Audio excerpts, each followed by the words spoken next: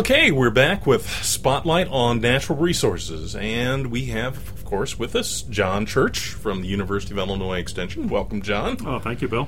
Our topic today is composting, and with all of the conversation that's going on these days with homegrown vegetables and homegrown flower gardens, one of the big central topics really is home composting.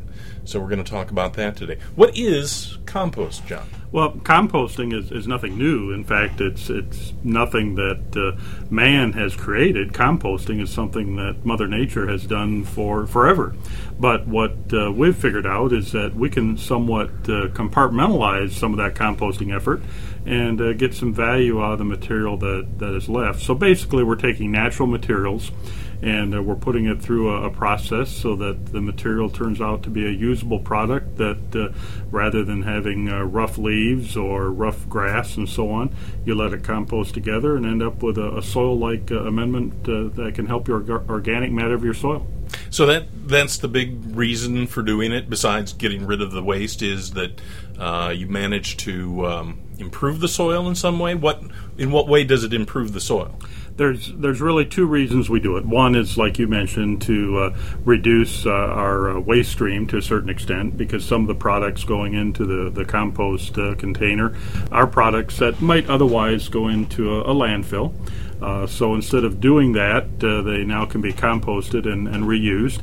And secondly, as you mentioned, the second purpose is to get a product that has benefit back to our soils. And in particular, when we're talking about composting, it's quite often home composting. So it would be soils like for your garden soil, whether it's a vegetable garden or flower garden or whatever. But primarily it adds organic matter. And organic matter is critical in our soils for water retention, also for just the soil tilth, for plant root development, that sort of thing. It's maybe not as high in terms of nutrient content as commercial fertilizer, but there's also potential nutrient benefit too.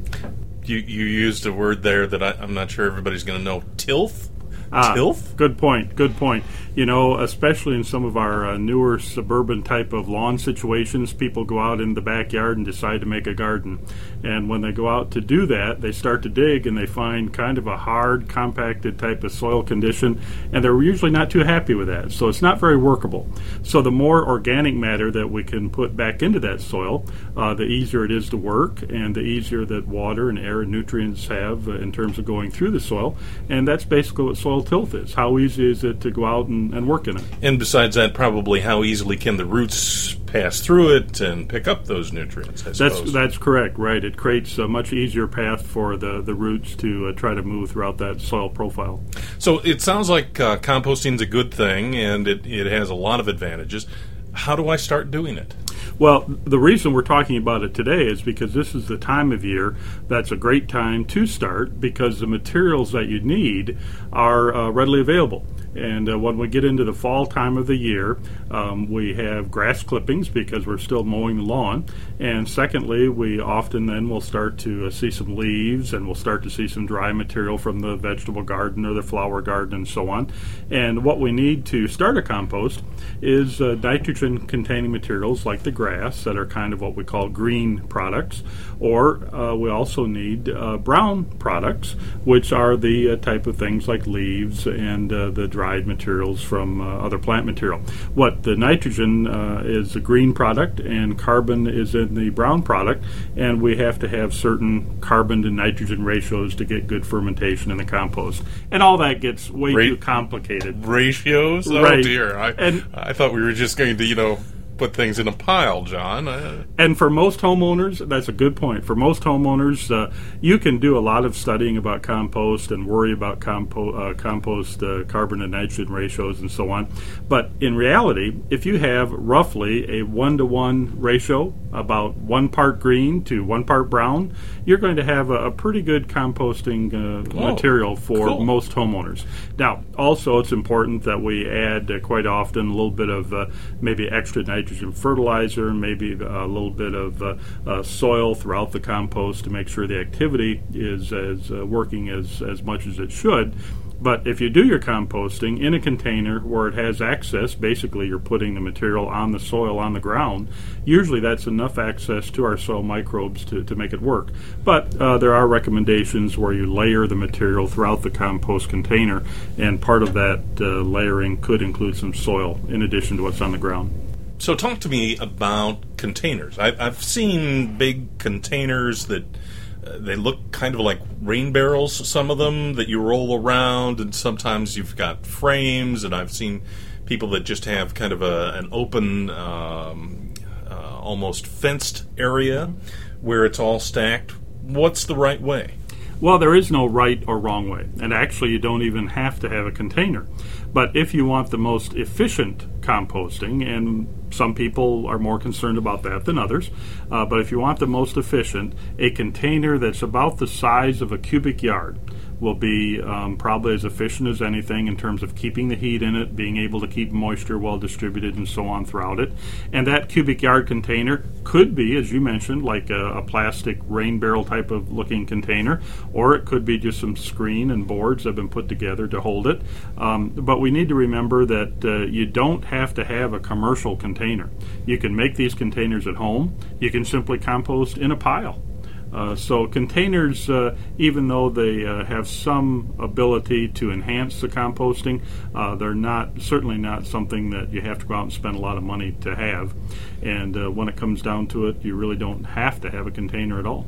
So 3 feet by 3 feet by 3 feet, cubic yard. Right. And then the other thing you mentioned in there was heat. There's heat involved, or it builds up heat. Why is that important? Well, ideally, when we're composting, and you'll sometimes hear the term hot composting, and that basically is composting. And when we're talking about composting, it can generate, if it's working quite well, it can generate temperatures up around 150, 160 degrees Fahrenheit. And basically what's happening, that's the microbes that are working in the fermentation process to break down the materials in the compost. So when we're talking about containing the heat, the hotter the material in terms of getting up to the 150 degrees, the more efficient that it's working. So does that help in breaking down weed seeds or something like that? Or should we worry about, not that my garden has a lot of weeds in it, John, perish the thought, but let's just say that there were a lot of weeds. Should I worry about putting the weeds in my compost? Well, it's like a lot of things. It depends. It depends when you put the weed material in. If you put the weed material in after the seeds have been set on the weeds, then we have some concern. But if it's just green material that you have done a good job of weeding the garden early, then that green material can add to a nitrogen source. But we typically recommend don't add materials that would carry foreign seeds, especially if they're mature type of seeds. But even some of the weeds that are starting to set green seeds, it's best to try to avoid putting those seeds in there. The other question comes up along that line is the use of plant material that has diseases on it. And there's no guarantee that the heat in the compost will kill either the weed seed or the plant diseases. So if you can avoid those types of materials, that's fine. But it's like a lot of things. Use some common sense. If you just have a few leaves that have a few little spots of disease on it, that's probably not going to cause too much trouble. But if your whole compost is based on material that's diseased, then that may be an issue. What about materials from the kitchen, like carrot tops and that sort of thing? Can I put that into? Sure. There's actually two ways that we recommend that people compost their kitchen scraps. Now, we need to be clear before we go any further that when we're talking about kitchen scraps, we're talking about the types of things that you just mentioned, the vegetable type of scraps. We do not recommend any bones or any meat scraps or anything that has a high oil or butter content, those types of things, because those can attract rodents and insects and so on. So we do not recommend those. But when it comes to other types of kitchen scraps, the things, as you mentioned, the vegetable type of scraps, those can be put into the compost container directly, or some people actually create a smaller compost situation near their kitchen and actually have a smaller compost container just for that. Or there's a third option, which some people do, and that's to have what's called worm composting. And basically you have a bin in your house, usually it's in the house, and the worms will feed on those materials and generate compost in a little bit different mechanism. That's different than what we're talking about in terms of general composting. But when it comes to kitchen scraps, you can use them in a few different ways. Are there regulations that we need to worry about as we do this composting? We always recommend that people check with their local authorities, whether it's their county health department or their village or their city or their county, whoever governs health and zoning types of ordinances, because there are some communities that do regulate when and where individuals can do composting. I don't think, to be honest with you, that most of those regulations have much merit because in most cases composting is a very simple operation. There's no reason that it has to have odor or pests associated with it. It can be fine in terms of aesthetically speaking. So really, I think as long as it's done properly, there shouldn't be any problem. But there are some ordinances on the books in some localities, so it doesn't hurt to check. So there are things that can go wrong. What are some of the warning signs? Well, the main thing that people would notice if things are going wrong is an odor. And, of course, people aren't going to like that if there's an odor. And the interesting thing is it's quite easy to correct, and that's just by adding more air to the pile. We'll take care of the odor, and that's a fairly simple operation by turning the pile. And when we talk about turning the pile, that simply means taking a spade or a fork or something and moving the materials around, mixing them up, and getting air movement back through those materials. I knew that there was a downside here, John. You started talking about pitchforks and all that extra effort there. So. There is some work involved. It's minimal, but there is some work. And I probably shouldn't say it because it could lead people to have some problems. But, sometimes in just a backyard pile type situation, sometimes turning isn't even necessary. You have to monitor your pile. Right.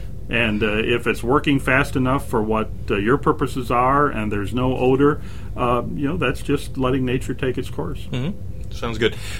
If we have more questions or need more information, where can we go to get that? Well, certainly people can contact their local extension office, whether it's in Illinois at the U of I extension offices or any state extension system. Most of those county offices will have composting information. And then also there are a lot of city and county waste management programs that are locally based, and a number of those have excellent composting information. And then, of course, University of Illinois Extension website has some excellent compost information. Very good. And do we know what our next topic is going to be next month? Well, I think maybe what we'll talk about is a little bit about firewood, because it's getting to that time of year where people are thinking about accumulating firewood for the winter, and so we'll probably do a little bit of discussion about firewood. Sounds good. Thank you, John. Thank you, Bill.